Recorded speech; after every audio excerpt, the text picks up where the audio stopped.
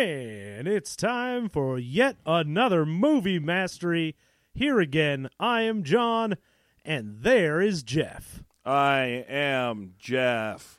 We are here. We are reviewing the movies that you recommend.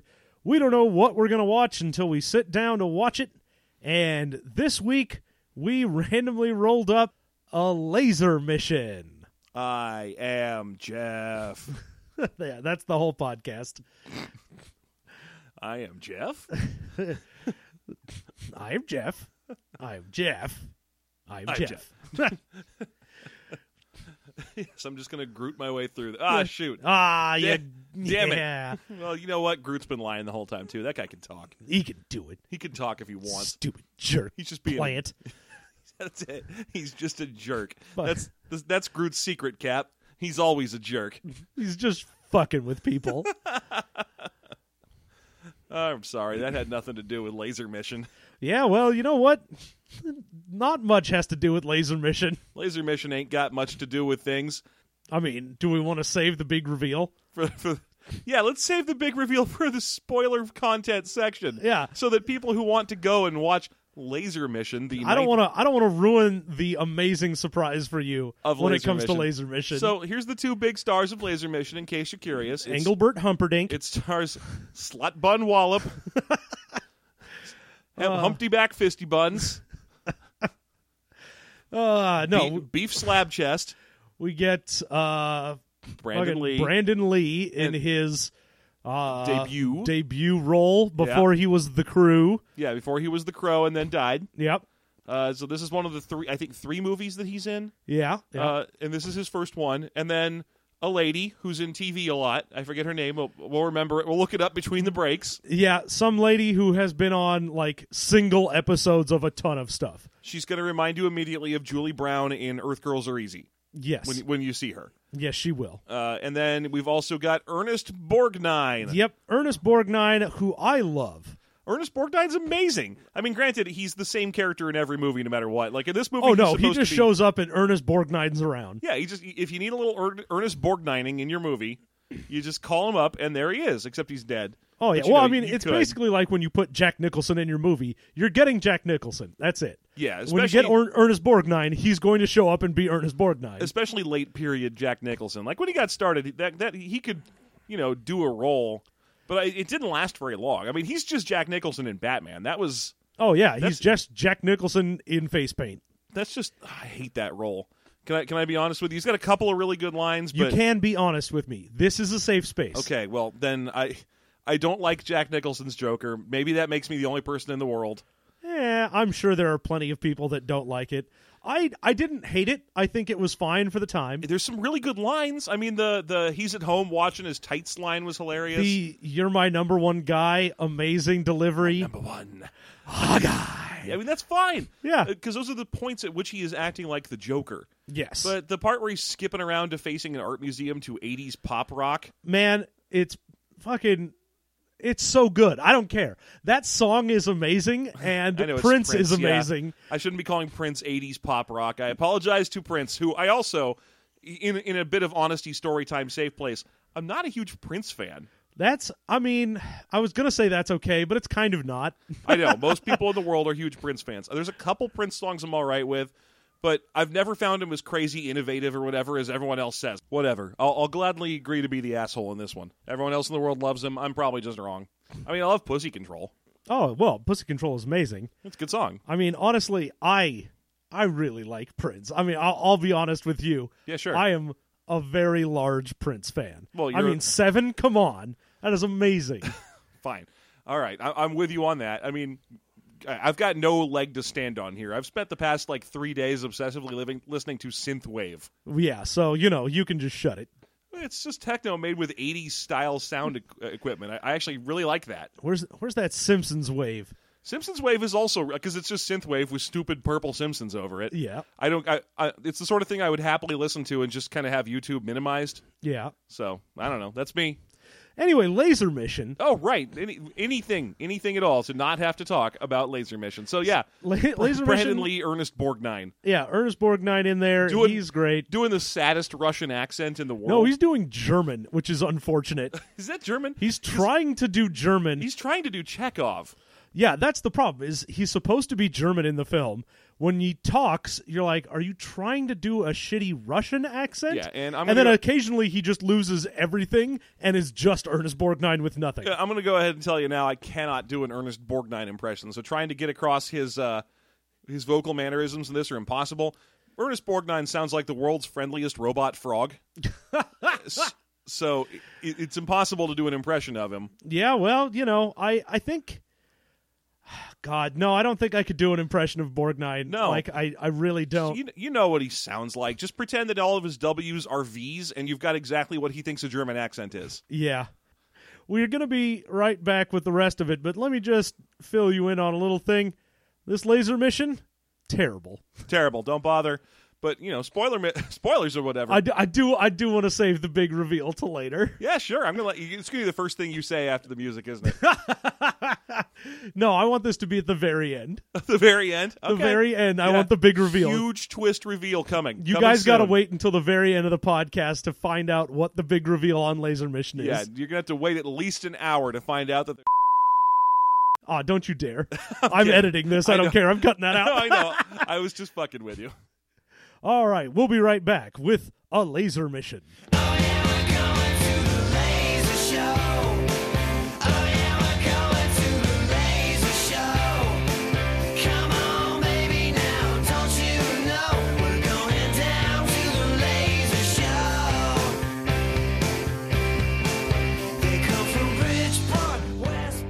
We have returned, and now it is time to go on a journey.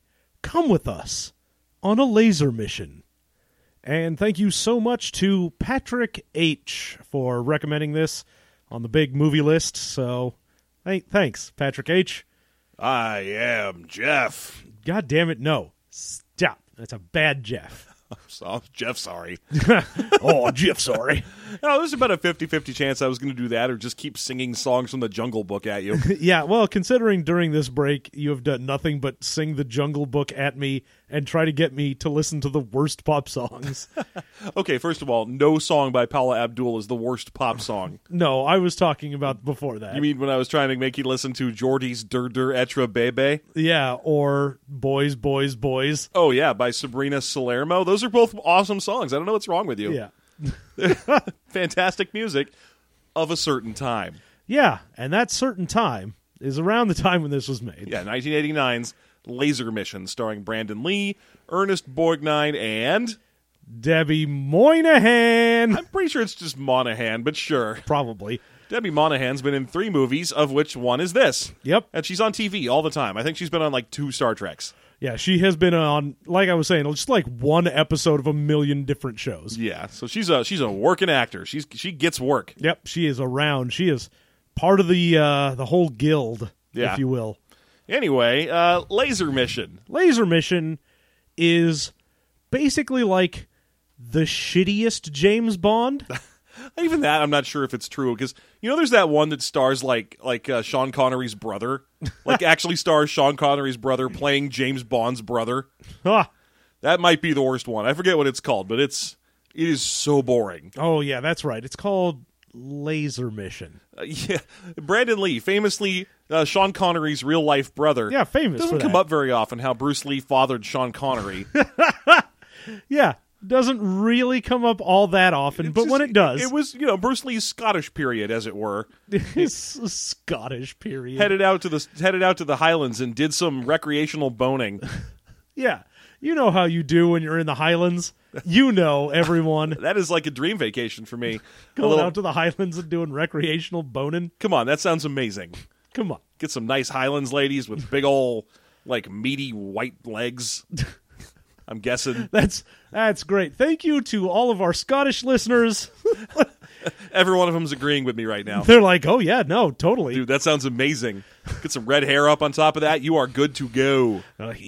You got to love our Scottish women with their thick, white, meaty legs. I do want to love that. That sounds great. Anyway, Laser Mission. So Laser Mission that has nothing to do with Scotland.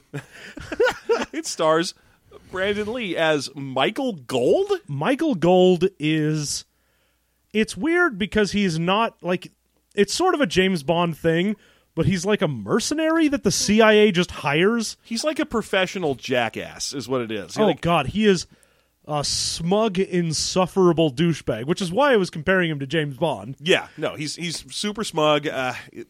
It opens with him on like a mission to go to a fake island African country called Zavago or Zavango. I don't know. I mean, there is. I think it's Kavango. There is Kawango is a place, but not Kavango. Not Kavango. Kavango, I'm pretty sure, is also the name of the food that Cyclos eat in Battlefield Earth. Cool. So I mean, granted, the nerd pedant in me wants to point out that no, that's actually Kerbango. But you know what? I'm sticking with the joke. It's nutrient food. It is, and I'm as happy as a baby on a straight diet of Kerbango. Quote from Battlefield Earth: "Do not make us watch it, please. Thank you." We've seen it. It's okay. It's terrible. It's okay. I mean, it's okay in that we don't need to see it. Well, honestly, I watched it back in the college days, and I was like, "Huh, okay." Like it wasn't the worst thing I've seen, but I was just like, "All right." It's an okay movie to sleep through. There is an excessive amount of slow-mo, and that's about it. And Dutch angles. It's pretty much just Dutch angles and slow-mo the movie. Yeah. Anyway, Laser Mission. So Laser Mission. So he goes to this Zabango or I don't know, Jimmy Kawato. Jams. Yeah, Kawato. He goes to visit Kawato, the island, and he gets right off the bat. One of my favorite things is he's in the airport, like he gets off the plane to go, and there's a little thing for customs, and everyone who got off with him just walks past it and goes into the rest of the airport.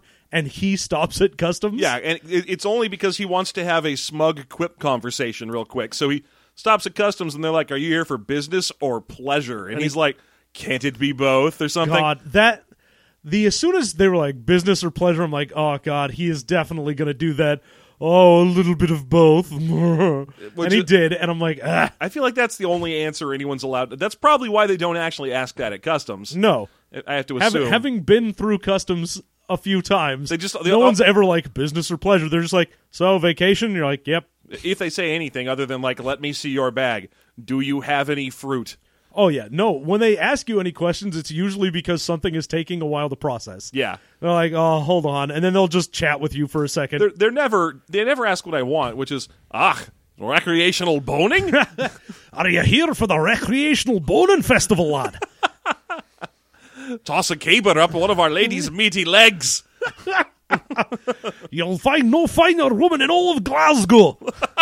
Ah, yes, the finest Glaswegian women will not be found in Laser Mission. So anyway, he has a dumb exchange with customs, and then one of my favorite cuts in the film cuts to him walking like ashore from a long pier. Yeah. Which it makes it look because he's walking out of a door, and then it cuts immediately to him walking ashore from a long pier, which would suggest that the airport is at the end of a fishing pier. And that everything has disappeared. There's just nothing left. Like he walks out the door and then is just walking on a pier, and you're like, was that like a teleporter? Or is this Narnia? What the fuck just happened? Did he land in a PBY? Are there flying boats landing at Zabango? I love that he then like jumps over the side of it, but when we cut to the bottom part of the pier, he lands right in the middle of it. So it's like he just clipped through the earth. It looks like he fell about 10 feet and then shifted 10 feet to the left and then kept falling. It's like someone was playing Tetris with him and they just scooted him over real fast. They do that last second scoot. Yeah. They're like, the most important move in Tetris, the last second scoot. Yeah, that last scoot and boogie. Yeah, I have a copy of a Tetris board game. Wow. And you can't do last second scoot, which makes the game impossible. Yeah. Because last second scoot is important to fill holes that you can access from the side. Exactly. Because you're coming down on one angle and then you have to real quick go over to get you have to last second scoot. Yeah. And the board game is literally impossible as a result. Aw, boo. It was not a very well designed game. Anyway, so this is the mission so far. Walks down a pier, jumps off the pier for fun. Because I feel like this is Brandon Lee's first movie, and I feel like 80% of it is to whose dad is who his dad is. Yeah. is what we're getting reminded of. Who his daddy is and where he works. So that means instead of, going down the stairs next to the pier, he has to jump off. Yeah, for no reason, because sitting on a bench near the end of the pier is Ernest Borgnine. So I'm like, it would have been like, I don't know, 10 seconds longer to actually just walk to the end and go down. And then they have a nonsense-style spy conversation, except that it's more nonsensical than usual because things that are happening off-screen are important to their conversation, including, Brandon Lee saying, "So, you must like birds." Oh, my God. The stupidity of this conversation is amazing because he just like shows up and he's like, "Hey, what's going on?" and like uses the character's name.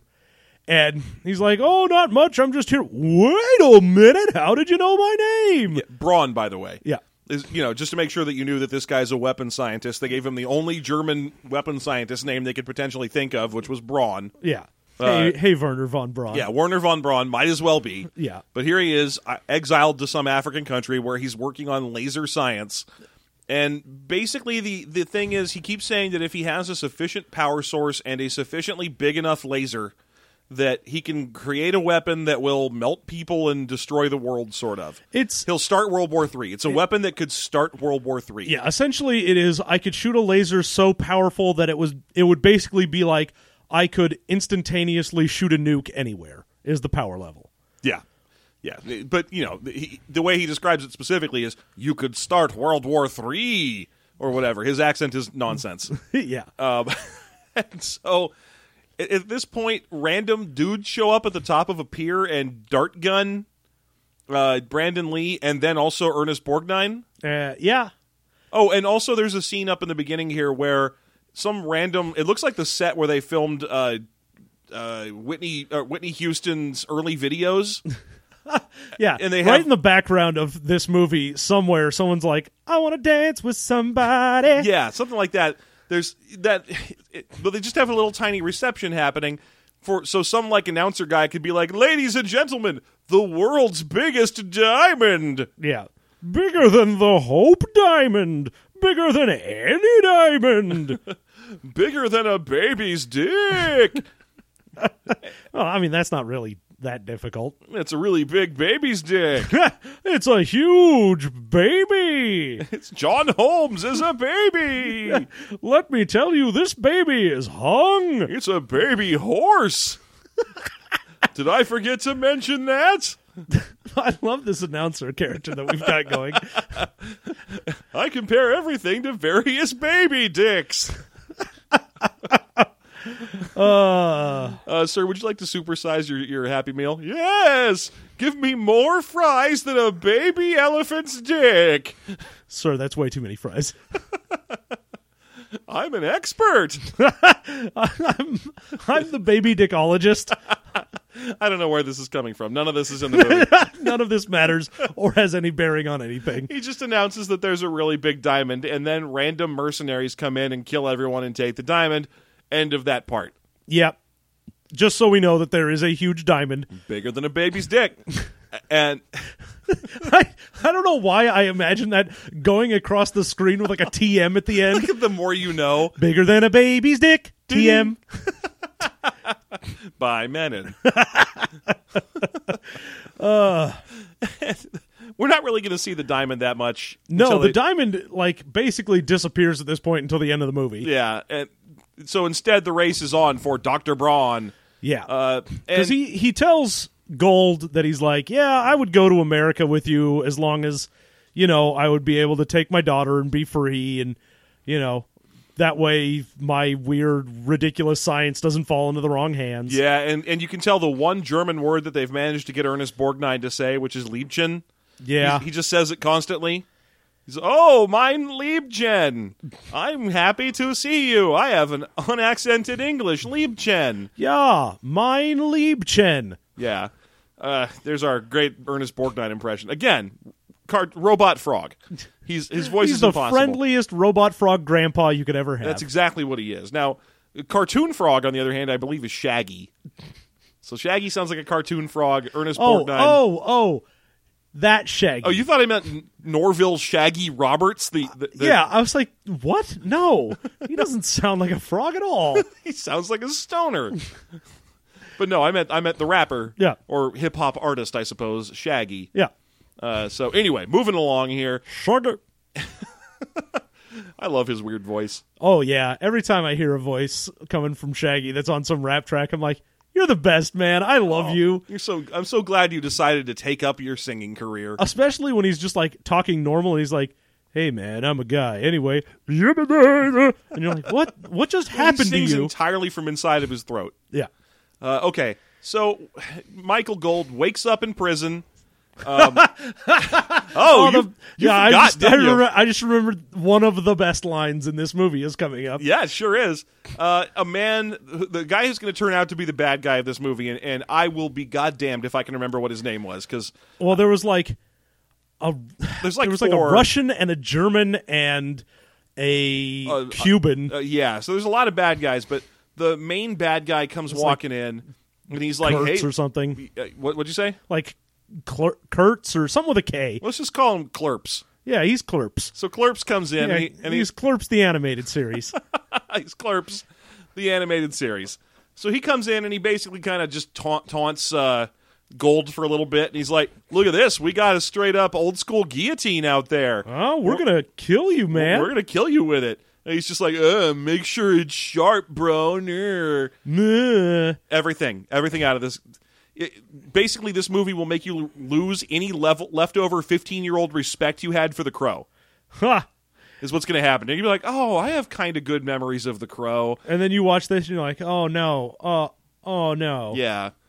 Anyway, he just kind of threatens him for a bit and I don't know, yells at him. And well, he's like, oh, if you want to be let free, you're going to have to give us like $2 million. And he's like, no. I don't have that, whatever. He's mostly just interested because he knows that these guys also got brawn. Yeah. So he tries to suss out where brawn is, but that's the end of that. Eventually, the Clerps leaves, and there's some Cuban guard sitting there, and he just, after the main villain leaves, he turns to Gold and just goes, "Ha ha! You're getting executed, mañana."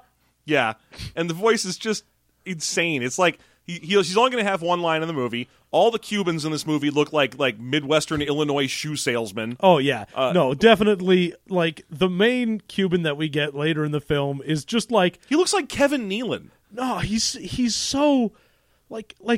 He looks like swarthy Don Knotts. Yeah, that's exactly... He looks like if Kevin Nealon and Don Knotts had a Mexican baby.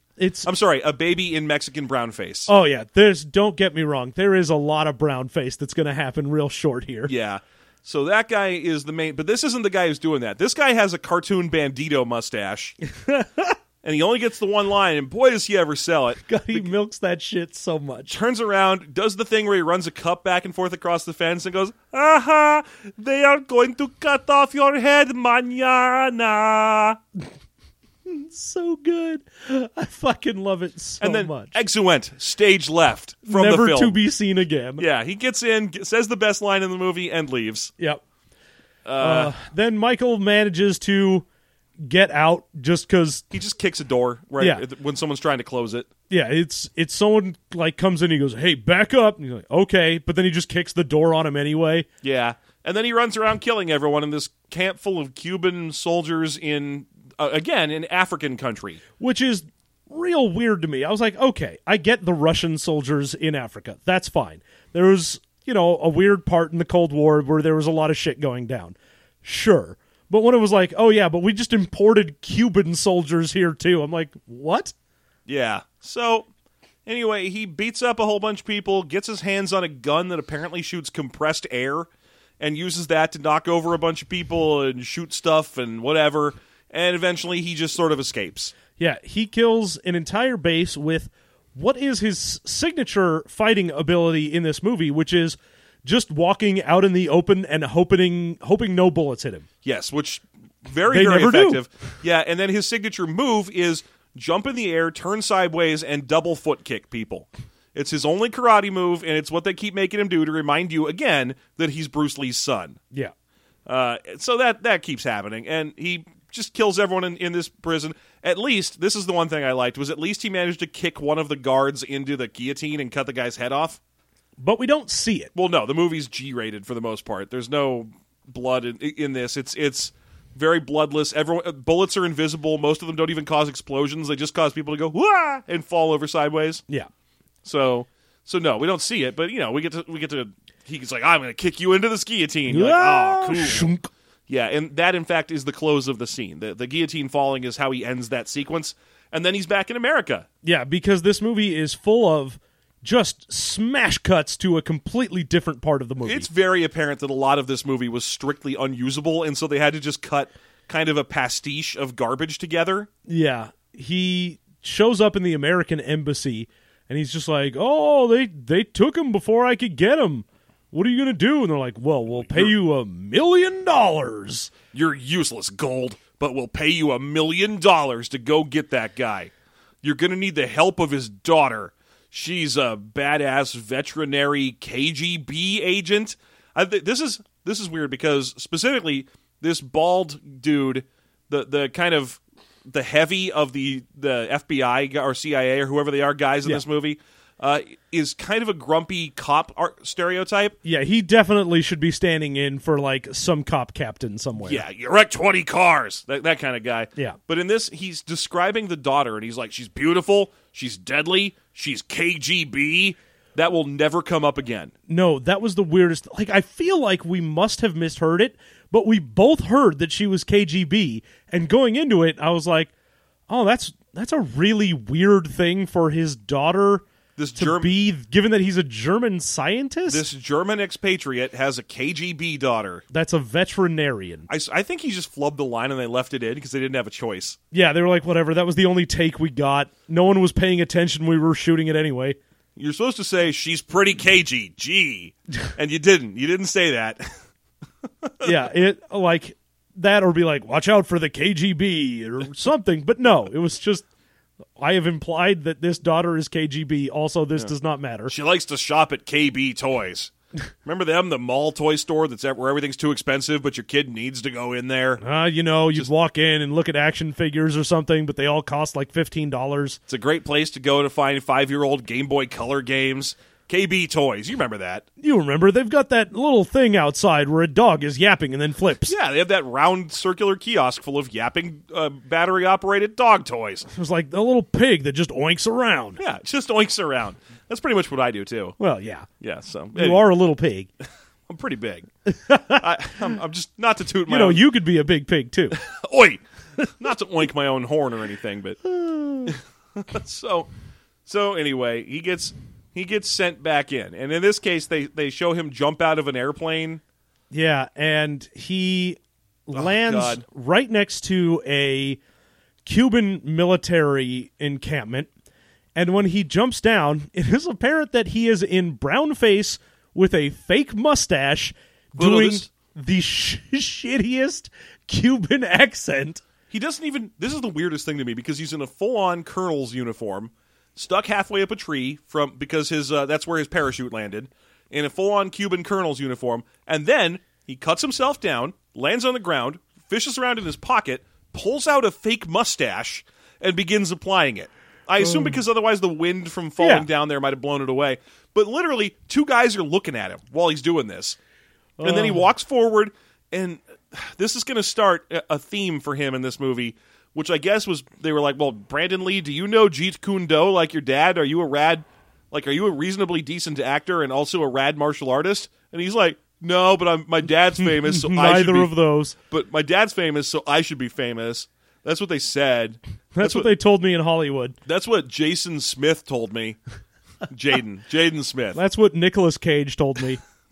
I've got mad respect for Nick Cage. He's like the one famous son of a celebrity that I have respect for, because before he started all the shit, he at least changed his name. He's not Nick Coppola. He's not Charlie Sheen. Yeah. Charlie Sheen or either of the Smith kids or... Geez, you see Kevin Smith had one of his kids in some crap movie like a few weeks ago? Yeah, you mean Harley Quinn Smith? Yeah, Harley Quinn Smith and whatever Johnny Depp's daughter's name is. I don't know. Together in Yoga Hosers, otherwise known as, look, if your parents are actors, you're automatically an actor. The end. Welcome to Hollywood nepotism. Yeah. Anyway, Brandon Lee's whole shtick is terrible disguises and accents. Yeah. And you can paint my face whatever color. I'm Brandon Lee. And he just goes up and just bluffs his way through. He's like, I'm a major. What did you see? You fell from a tree? Slap! No, what did you see? Nothing? Right. And it's not a slap either. It's like a cartoon Well, he 7 does. slaps. Yeah, he's like slap, slap, slap, slap, slap. Slappity slap, slap, slappity, slip slap, slappity slap. Like you keep expecting the Cuban guy to be like, yeah, yuck, yuck, yuck. Wise guy, eh? Yeah, and he like steals their truck, and again, it's one of those things where it's like, all right, I'm gonna take that truck. Okay. And this is going to introduce the Bebop and Rocksteady of the film, if you will. The Cuban Bebop and Rocksteady of the film. Which are this goofus Kevin Nealon, Steve Buscemi looking guy. Yeah, this Ohio shoe salesman motherfucker. Yeah. It just looks like someone went up to him and was like, let me just rub dirt on your face. That basically makes you Cuban, right? Yeah. He looks like dirty Kevin Nealon in brown face, kind of going like, ugh, I'm Kevin Nealon in Mayberry. What if Sheriff Andy finds me here in all this brown face? And his commanding officer, a short woman who kind of looks like Vasquez. From a little Aliens. bit. She's got that haircut and skin tone. She actually looks like she might really be a Latino person. Yeah. And they just shtick at each other. He's like, because he's like, did you see that? He stole our Jeep. I saw nothing. What Jeep? Slap, slap, slap, slap, slap. Slappity, slip, slap, slap, slappity, sloopity. And, yeah. Don't forget them, though, because Lord knows they're in about 7 more scenes. Yeah, he, like, goes to a hotel and checks in and, like, gets out of all of his brown face. Yeah. Puts on his normal... No, he doesn't put on a normal outfit at this point. No, he has to look like a weird beggar now. Yeah, so he dresses up like a Middle Eastern beggar for some... Just like a Bedouin and again, beggar? He's in Africa. Yeah. So he dresses up like a Middle Eastern Bedouin desert beggar. Just sort of... to go find the daughter. Yeah. And indeed he does. And she is a veterinarian, and we get one shot of her walking around throwing a snake in a cage. Well, she's one of those movie veterinarians who just seems to be doing like 18 animals at once, and all of them are cool. Oh, yeah. She's like, let me throw this snake in a cage. Somebody get that tiger a thing. Yeah, let's step over this alligator and slap it on the tail. She's not doing what a veterinarian does, which is explaining why your cat's kidneys suck to a sad couple. Oh yeah, just not 8 hours a day. Not just sitting there looking at the giant pile of shit and barf that your dog has just left. Well, let's see. I got to do 4 hours of cutting off balls today, and then another 4 hours of telling people it's probably best to put this thing down. Yep, that's my veterinary life. Doot. Boy, I sure am glad this happened. No, instead, her veterinary life consists of walking around with a snake because she's exotic vet. Yeah, she's cool, exotic vet, and he begs her for money for like a split second, and then just sort of shticks at her, and then he's like. And reveals himself just like, oh, it's me. I know your father. I'm here to get you to your father. Yeah, and oh my god, okay. So she immediately gets mad. She's like, "What the hell? Why are you in all that brown face? You look. What is this, Soul Man? You look ridiculous. It's only been 5 years. Did we learn nothing?" God, I wish that was the reaction. That would have been amazing. Yeah, but instead she's like, "I'll call the police. You can't pretend to be a Bedouin beggar. That's illegal here where we are." and then reveal yourself. And he's like, "Well, if you call the police, then they're going to get to your dad before I do." Which I guess is supposed to be an implied threat, but really it just sounds, "Oh, good. I don't want him to see you. You're horrible." So eventually they're like, "Oh, we'll meet for dinner." Yeah, and the reason this is important is because they meet for dinner at some restaurant, and she dresses in the most boob-revealing dress she can find. She dresses like a John Waters prom, and he's in a nice suit. Yes, and then they get found out, and they have to go on the run. So she's going to spend the rest of this movie traipsing through like the desert in this dress and heels. Yeah, which. It's hilarious because he's like, "Meet me for dinner and I'll explain everything about your father." And she's like, "Fine, I guess I'll meet you for dinner, although I don't want to." And then she shows up in the "Guess he's getting some tonight" dress. Oh yeah, shows up in the "Don't worry, it's a sure thing" dress. Yeah. Easy pickings dress. Might as well have had that just sewn into the side of it. Low-hanging fruit. If you know what I mean. Why is she wearing that? She doesn't know him or trust him. No. I was like, man, I would have just shown up in the shit I was wearing when I was at the vet office. Just been like, fine, fucking talk. Instead of like, well, you got me here for dinner. Let's buy several drinks. I'll have a salad. Tee-hee-hee-hee. Which, what is happening? Yeah. I'm like, don't try and force this romance. And of course, they're also doing that like, oh, I hate you, you cad, but you're so good looking. And the whole time, all we're thinking is, wait, isn't she supposed to be KGB? Yeah, I'm just like, when is she going to reveal that she's like KGB and get some contacts or something? When's the KGB part of this going to... When are they getting to the fireworks factory? Boy. When are they taking that gun off the wall? When does the laser mission start? I want a laser mission.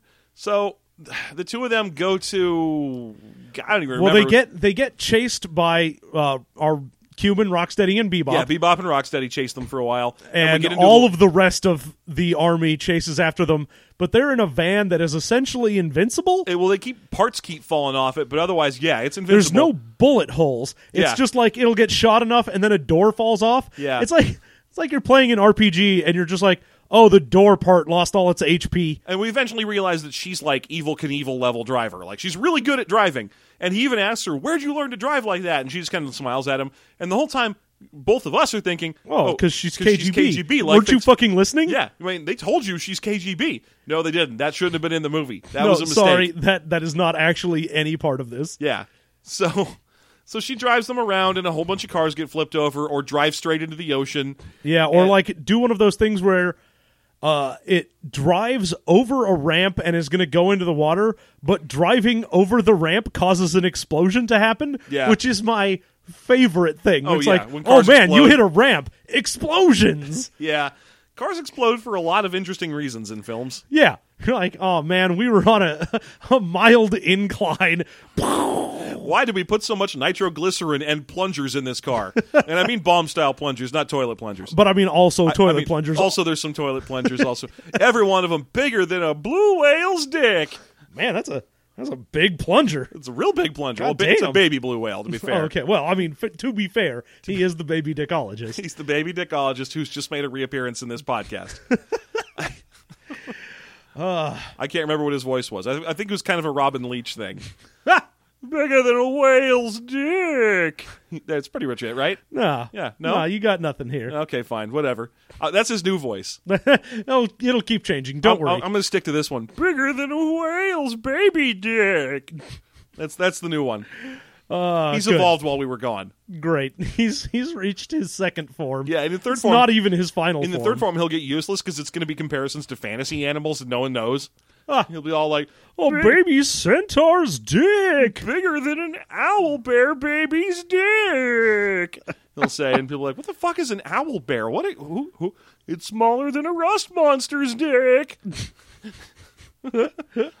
All right, so moving forward, this is also an important scene for future development of Bebop and Rocksteady because they go launching into the ocean, and when they pop out of the pier, they climb up, and for some reason, the female commanding officer captain character comes out with her shirt unzipped, so that you've got a prolonged close-up wet T-shirt shot of her. Yeah, and it's apparently the first time that this goober has figured out that she is a lady, and he's like, "You're not my commanding officer. You're a woman." Yeah, and that's just going to be their characterization going forward. Is she's a badass professional soldier, and he keeps getting mad at her for doing soldier things. Yeah, it's like, you can't do that. You're a woman. Yeah, and amazingly, the arc of these characters is that at the end of the film, she will relent and let him do soldier things for her. Yeah. So just, that's going to be fun. Yeah, I was really rooting for those two crazy kids, and I'm really glad that at the end of the movie they get together. Well, this is also the point where I made my big prediction of the film, which is I hope these two have a face turn where they end up being good guys by the end. Yeah. Anyway, but yeah, that close up of the wet T-shirt shot was like, what is happening? Yeah, that was real weird for was, this. Yeah. I mean, it was clear that she was just willing to do that, is why they put it in. Yeah. It's like, oh, you were the one person that would be willing to do this. Okay. Yeah. So there they are. There's your boobs, I guess. Yeah. I mean, anyway, moving forward, our main characters escape into the desert and drive around in their crappy van. And what's her name? I forget what her name is in the film. She's pretending to be the Liebchen, but Moynihan, Debbie Moynihan, basically said, "Moynihan, a piece of toast." Basically said, "Garmanar nar." I'll get back to this one. Two guys with handlebar mustaches. I'm Anson My Eyes Johnson. God damn it, that is the best episode of television ever made.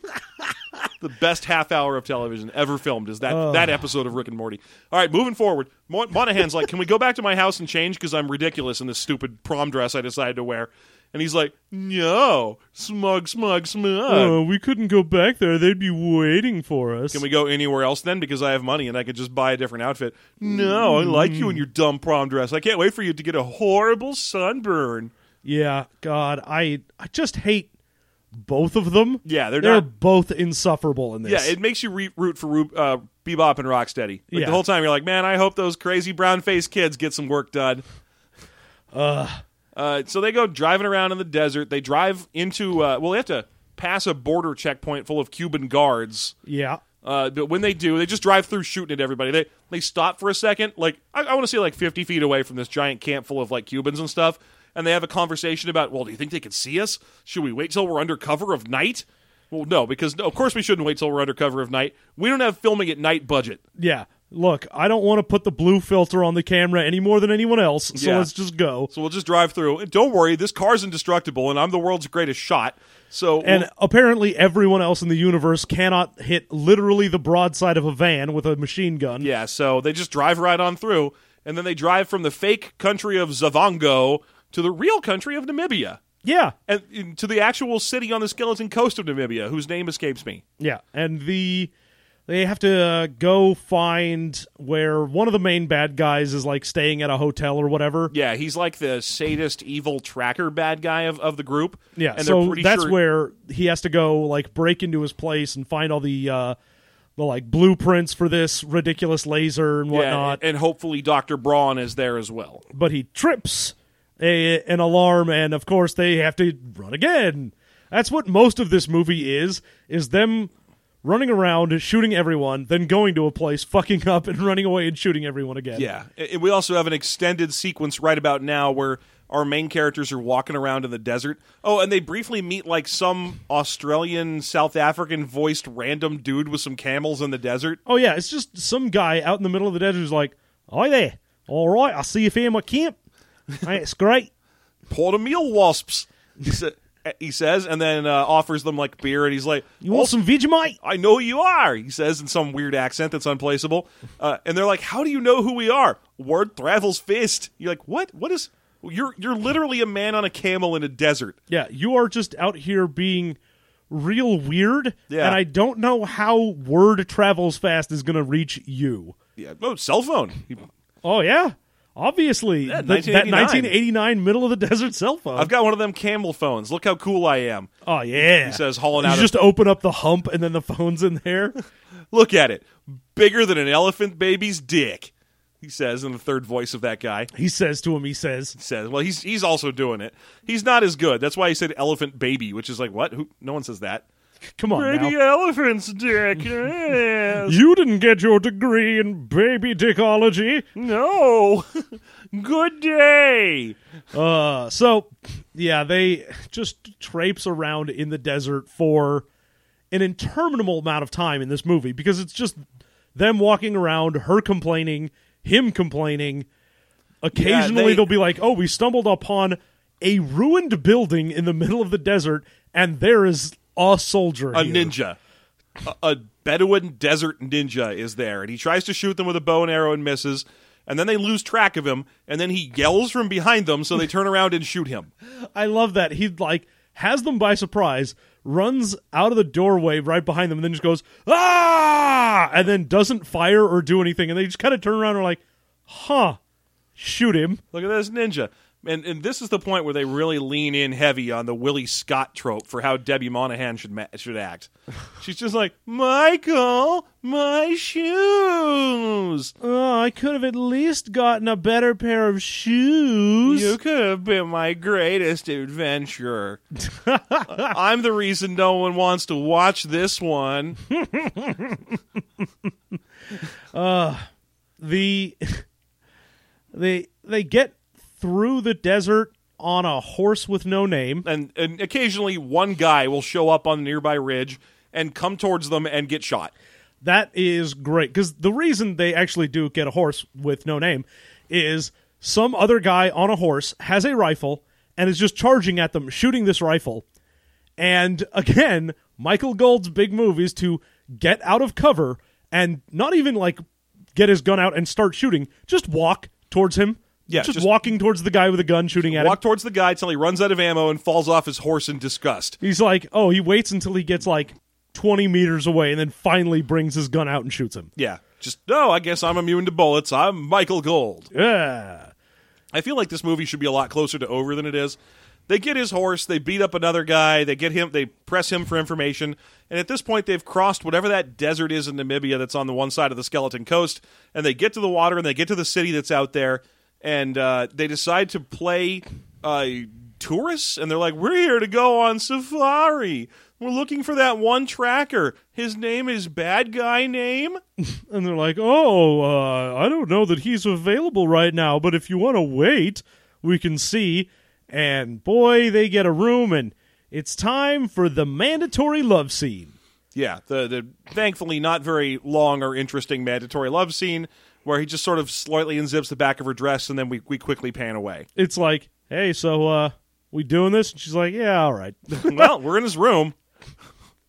I mean, we're in a hotel room. That's what happens in here. I suppose, sure, let's do this. Unpleasant people happen to other unpleasant people in hotel rooms. Vegas. There's gross sex here. Man, that is so accurate. That's pretty much might as well have been there. The slogan, what happens in Vegas is gross sex. Accuracy.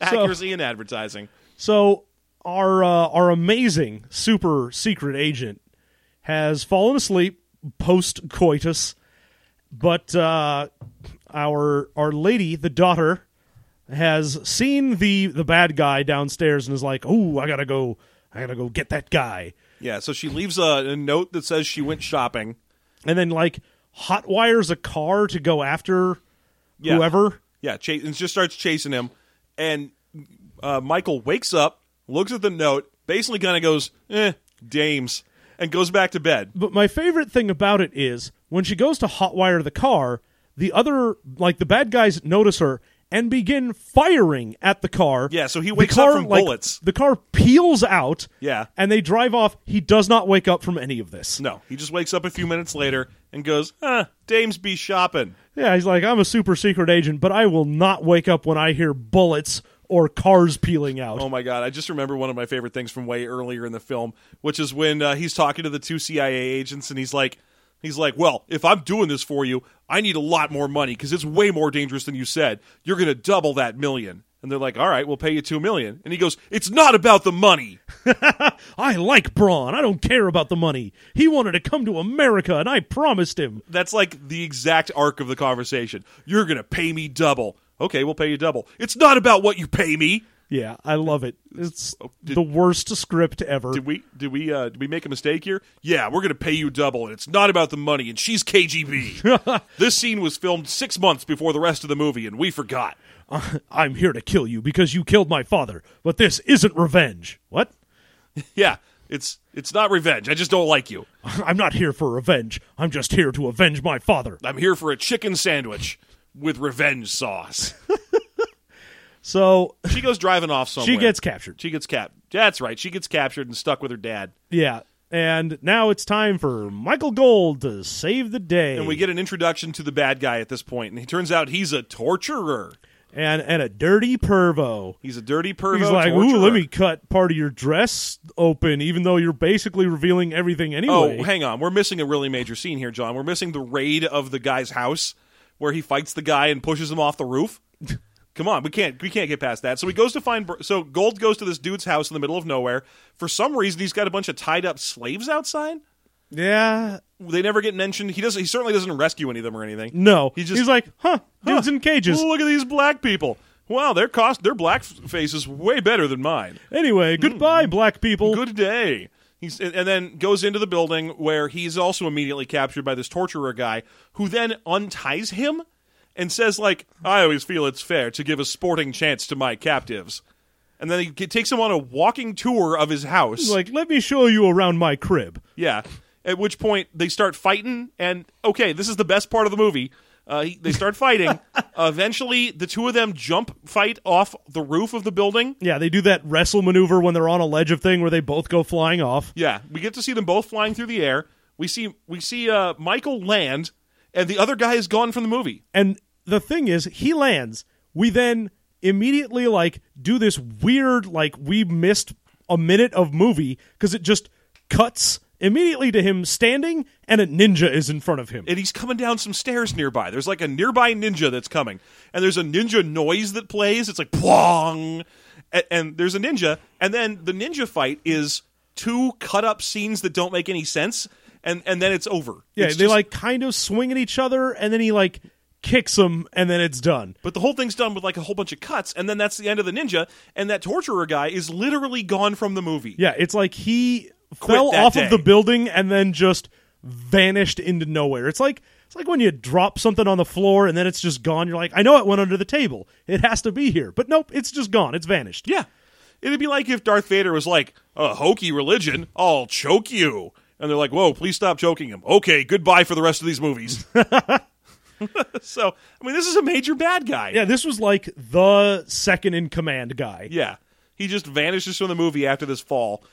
So at this point, the bad guy has captured Debbie Monahan, and he's got her in some random desert mine camp. Yeah, same place where he's keeping... he wasn't keeping Ernest Borgnine. The other guy was. Yeah, that's right. This is where we had to rescue Ernest Borgnine, was the ninja fight. Yeah, the ninja fight is where he gets Borgnine. So he gets Borgnine, gets him in a van, or a Jeep, and drives to this random African mine camp, which I'm not sure why the mine camp is playing into this in any way. They already have the world's biggest diamond. What are they doing here? I still have no idea. They're like, oh yeah, we're just digging out this mine. Okay, but why? It's just like they had a mindset. They were like, well, we got to end this movie somewhere. I had this cool idea for a fight in a mine and explosions and stuff. Yeah. But, I don't know. Whatever. We don't need to explain it.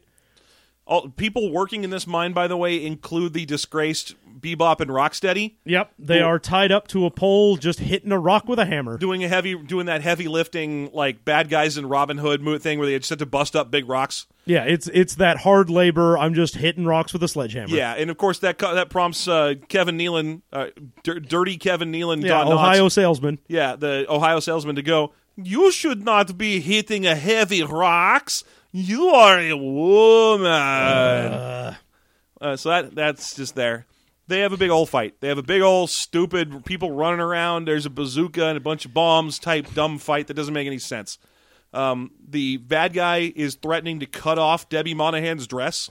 Yep. And then he leaves. And the plan they have for, again, some reason, is they have all of these slaves that are the ones digging in this mine. Mm-hmm. And then he's like, oh, we got what we need. We don't need the mine anymore. Have all the slaves go into the mine and then blow it up. He's like, well, let's kill all these slaves because I guess they're witnesses to. I guess to what? First of all, he didn't dig up the world's biggest diamond. He had mercenaries steal it in the first couple minutes of the movie.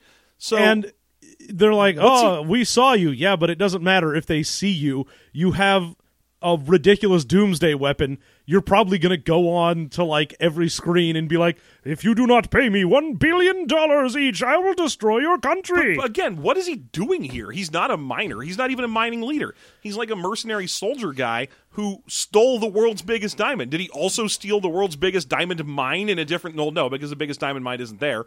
But what is he doing? I have no clue. It doesn't make any sense. Anyway, it's a big, stupid fight, and they have to kill this guy 3 times. Yeah, and because it's like, oh, I'm going to fight with you, and then, fucking Monahan has to fight him, and then he has to fight Gold, and then he gets caught in, a pit in the mine, and then he crawls out of the mine, and then the mine explodes, and then he comes out of the exploded mine, and you're like, and then stop. And then they hit him with a Jeep, and that's the end of it. And then, oh gosh, the line where everything's done, everyone's calm, the Bebop and Rocksteady did indeed have a face turn. Yeah, they were like, well... You know, We are helping good- them is better than being with these guys. We so are good guys now. let's help this Michael Gold guy out, because then maybe we'll survive. Yeah, and they actually end up helping Ernest Borgnine out. Yeah. And at this point, the movie's basically over. Michael Gold has the world's biggest diamond, which, for all the world, looks like a lucite butt plug. Yeah, Like, if I'm calling it anything, does. it is a lucite. It's got a flared base and everything. And Ernest Borgnine is like, "Oh, I just want my daughter," and Liebchen, then he presents Debbie, and he's like, "Who's this?" this is not my daughter. My daughter is another woman who was in this movie for 5 seconds. And then a helicopter lands with the CIA guys and his real daughter. Yeah, and again, you know, Michael Gold looks over to Debbie Monahan and is like, well, who the fuck are you? And she's just like, nah, I'm a liar. It's like, what, you're just a veterinarian then? Or were you pretend to be a veterinarian and hoping And I'd come the along? CIA Or- guys are like, "No, we sent her along. She's one of ours." She's Zephyr, Zephyr, the CIA agent. the secret CIA agent whose superpowers include not dressing for missions and whining. Yeah, but that's why she's so good at driving and she can shoot people, is because she's not KGB, she's CIA. See, that's what I wanted, is at the end when they actually introduce his real daughter was for Michael to whip out a gun and blast her in the head and be like, what, she's KGB? You said we can't have her here. She'll tell them where the world's best diamond is. So, Oh, but also there's the line where Michael Gold's playing with the diamond at the end, and he's like, I have the world's largest diamond. And Zephyr, Debbie Monahan, goes, yes, but who is the rightful owner? And then they just have a laugh at that. Like, that's the like as if that meant something. That's the end of the movie joke. Yeah. Ah, ha, ha, ha. Ah, ha, ha. Your head will be cut off mañana. And then that's the end of the movie. We just freeze frame on him holding that Well, fucking don't- butt plug. Don't forget that Bebop and Rocksteady steal a helicopter at the end of the That movie. is true. They steal the CIA helicopter. And just fly it around in a stunt sequence for some reason. Yeah. We don't know. And everyone's laughing at that. That's like the They're like, Scooby-Doo "Oh, this laugh is sequence. hilarious." Ah, ha, ha. We're all trapped in the desert. Ah, ha, ha. We're going to die here. So that's the end of the movie. And now the big spoiler reveal that I had mentioned at the beginning. There's no lasers. There's no laser in this laser mission. Yeah, this laser mission is laser free. There isn't a single crappy laser special effect or laser weapon or laser pointer in general throughout the course of Laser Mission. There is no concentrated light at all. I'd go ahead and venture that there really isn't all that much of a mission either. Not really. It's just a bunch of slapdashery. Yeah, it's just jackassery in the desert, but they called it a laser It's mission. just smug bitches. There's less than a baby jellyfish's worth of a baby jellyfish's dick worth of a mission. The fact that they couldn't even be asked at the very end to be like, "Oh, I've got this super laser and I'm trying to warm it up," or "I've got a like smaller version of it," or something, anything at all to put a laser on screen for a movie that is called Laser Mission. Again, this would be just like if Star Wars Episode 4 had ended with them being like, well, we managed to steal the Death Star plans. Okay, well then, do we know how to blow it up? Well, no, we stole them before they built it. They don't have a Death Star. We have a Death Star, as it turns out. The end. Turns out, fuck them. So that's the way this ends. No one ever gets close to anything cool. Nope. No one builds anything rad. No one has a cool laser. No one does anything cool. Ernest Borgnine gets to say some technobabble about how lasers work, which is great, and that's about it. That's pretty much the long and short of That's it. the extent of the lasers in Laser Mission. So let's go ahead and do our best and worst here on the movie. Jeff, give me your highlight in Laser Mission. Oh, I'm going to go with something we didn't mention. My favorite thing in this movie is the song Mercenary Man. Oh, yep. So Mercenary Man is the song that's played like 6 times throughout the course of this film. It is by what appears to be Greek Dire Straits. Yeah, it is the lowest rent version of Dire Straits that you can get from Greece. Dire Straits is already pretty much like if a hobo found a band. Just sort of like, Sultan's a swing. Yeah. Hey, Juliet, I want can you spare some change? I want you to spare some change. Money for hobos. But this is even worse. This is like bad Greek accent Dire Straits, and they keep singing this song. He's a mercenary man. He's got a heart of gold. He's a mercenary man. The heart beats like a hammer. and he's going on the edge. Like, what is happening right now? And it plays like at least 5 or 6 times. It's like once every 15 minutes they have to go ahead and play Mercenary Man again. And I would have been almost okay with it if it was like, oh, every action sequence, it's Mercenary Man. But it wasn't. There was one point where they were just like driving along and nothing was happening, and it was just Mercenary Man. Yeah, it's just whenever they felt like there wasn't anyone talking for too long, they started playing Mercenary Man again. It's almost like it was supposed to remind the movie to hurry along, like it was the Oscar hurry up music. It's like, and I'd also like to thank Debbie Monahan for her Mercenary Man. Oh, sorry, I gotta go. Okay, thank you. Much love all.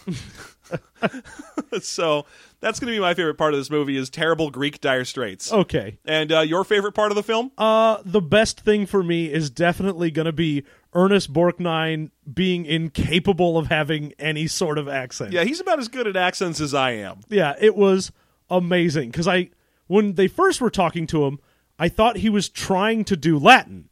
I thought he was trying to be Cuban. The whole time, I thought they were in Cuba for about the first 15 minutes of this movie. Oh, yeah. Given all of the like weird Cuban soldiers and all the shit going on with that, I was like, oh, okay, they're in Cuba, and Ernest Borgnine is apparently supposed to be Cuban? Okay. Maybe he thought he was at that point, too. He was like, what, am I Cuban? All right, I'll do Cuban. Here's my Cuban. And he sort of had that kind of accent. Yeah. And then we see him again, and then he's doing like a Chekhov from Star Trek accent, and then at the end of the film we get him, and he's it's just revealed that he's supposed to be doing German, but it doesn't matter. Yeah, at that point he's basically given up, and he just sounds like he's about to tell a children's fairy tale like he always does. Yeah, he's like, look, I've got one day of shooting left, just let me go. I don't care. I'm not gonna... Look, you didn't pay full Borgnine bucks. By the way, if you want to buy some Borgnine bucks, only spendable on Ernest Borgnine movies and other audio and recordings. Borgnine paraphernalia. Yeah. Borgninery, as it were. Yeah. So that would be Locutus of Borgnine. That would be mine. Low point for you. I don't know if we want to say the no lasers thing. We'll just go ahead and blanket that for both of us. The fact that the movie has no lasers is sort of a generic, everyone knows that's the low point? Yes. Okay, sure. But secondary low point for me, let's see. I'm going to go with the extended, long, boring sequence of them walking around in a desert. Yeah, that was pretty much the most boring part of that movie. Yeah, I could take or leave that. That was very sleepy. Also, they even meet a character who's like threatening. He's like, oh, I live in the desert. I know who you are and what you did. You can sleep here tonight. You're safe. And then when they wake up, he's just gone. Yeah. And they don't even give us a badly cut ninja fight or anything to explain it. They're just like, hey, he's gone. Also, oh, well. He left his tent here? Yeah, he left a tent there and he just left. Dude, you live in the desert. You're dead, man. Well, whatever. Which is also the movie's reaction to it. Whatever, they say, and then they just walk off. Yep. That's the end of that Not character. taking the tent with them. And they didn't sleep in the tent either. They slept outside that night. Yeah. Great. Hooray. So I'm going to say that's my least favorite part. I would also maybe just throw it to nonsensical editing in general, but who knows?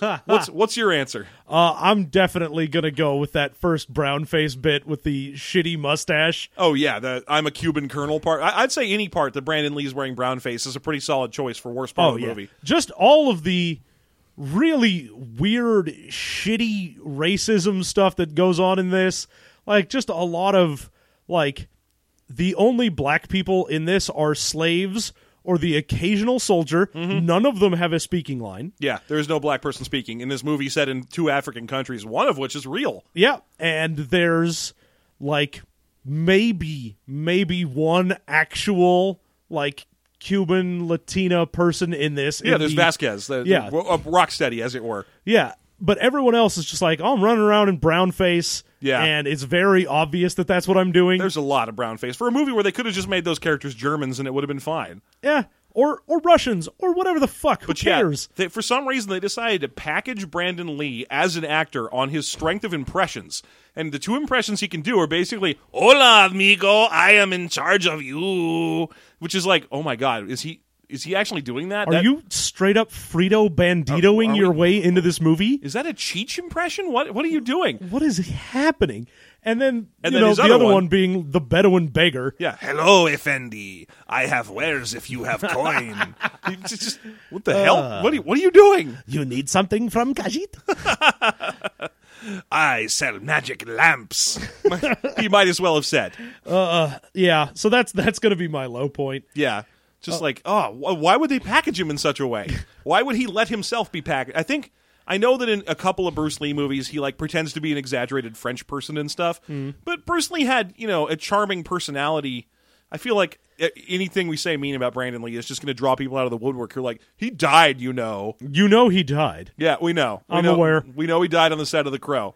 And you know what? They finished that movie and then made 2 more, and and I'm still sort of mad at them for all those people who are just sort of Crow people and still dress up as him for Halloween every year. Yeah, those people who are like, look, I got the leotard, and I sort of look like the Crow. I still have long black hair because the Crow.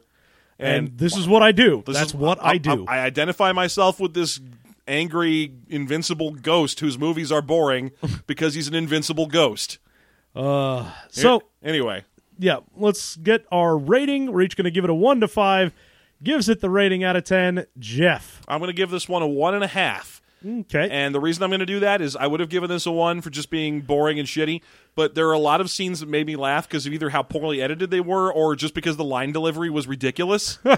So it's getting a half point for things like, you'll get your head cut off mañana. Yeah. And so on. Okay. I'm going to give it the 1. I mean, I did laugh thoroughly at that line, but that's just because it was the worst line and delivered with the most gusto. I'm just saying that this might qualify as a so bad it's good. I don't know that it does. Maybe just, how about the YouTube compilation? Sure. Yeah. Give me the best moments and maybe. The best 5 minutes of Laser Mission. No lasers. No lasers edition. I mean, neither of us... Oh, wait, we did. That was the blanket worst thing. There are no lasers in Laser Mission. There are no lasers in a laser mission. And the streets are paved with racism. So, yeah, I'm just going to give it a 1. That'll bring us to a 2.5 out of 10 for this. Ugh. So, yeah, Laser Mission, pretty boring, pretty terrible. There you go. I wouldn't recommend it. No, sir. No, sir, don't like it. On the other hand, you should find the song Mercenary Man. Yeah, just go look up Mercenary Man. It's great. Enjoy that. I forget what the name of the... It's like Fire something is the name of the band. Like Firewind or something like that. But yeah. Basically just Greek Dire Straits hobos. So there you go. Thank you so much for listening to the review. Of course, you can find all of our other reviews and all of our other podcasts on SystemMasteryPodcast.com. And, of course, if you want to support us, you like what we do, we've got our Patreon. You can go to System Mastery on Patreon, throw us $1, and helps us do what we do here, renting the worst, shittiest movies. Yeah, my Amazon Prime queue is hilarious. God, looking at what you have put on Amazon Prime for all of your rentals is just sad. Well, because the only way I can get them to play on the Xbox in the living room is to add them to my Amazon watch list. And so my watch list is just like the worst thing in the world. It's just no one should... I feel like at some point Amazon needs to send me like a friendly inquiry like, hello, are you okay? Do you need help? You don't seem to know how to order movies. Are you sure you understand what you're doing? Is your mommy or daddy home? That'd be perfect. Could you please verify that you're at least 18 before renting Laser Mission? So yeah, you can do that, and we will, of course, be back in a couple weeks with another one of these, and it will be an in theaters, most likely. Oh yeah, do we have that next poll up? We've got the poll up. If you want to go vote, we've got April's poll for what we'll go see in theaters. Good. I'm basically looking at 2 of them. I've got, I think, 5 or 6 on there, but boy howdy, it is going to come down to 2. And what are those? That's going to be the Smurfs or the Fate of the Furious. Ooh, We've got 2 big contenders right now. There are a few other really weird ones that are also pretty bad. I mean, I feel like that's going to lean on Smurfs, but goddamn, do I ever love talking about Vin Diesel. So boy howdy. So I've got my hopes up now. And considering I have seen no Fast and Furious movie and just coming in to be like, what's this, the 8th one? Sure. I'm in the same boat. I have not seen a Fast and the Furious movie. Checking out the 8th one would be perfect. So, again, thank you so much. We'll be back in a couple weeks. Go ahead and vote on that. But until then, you have a good one.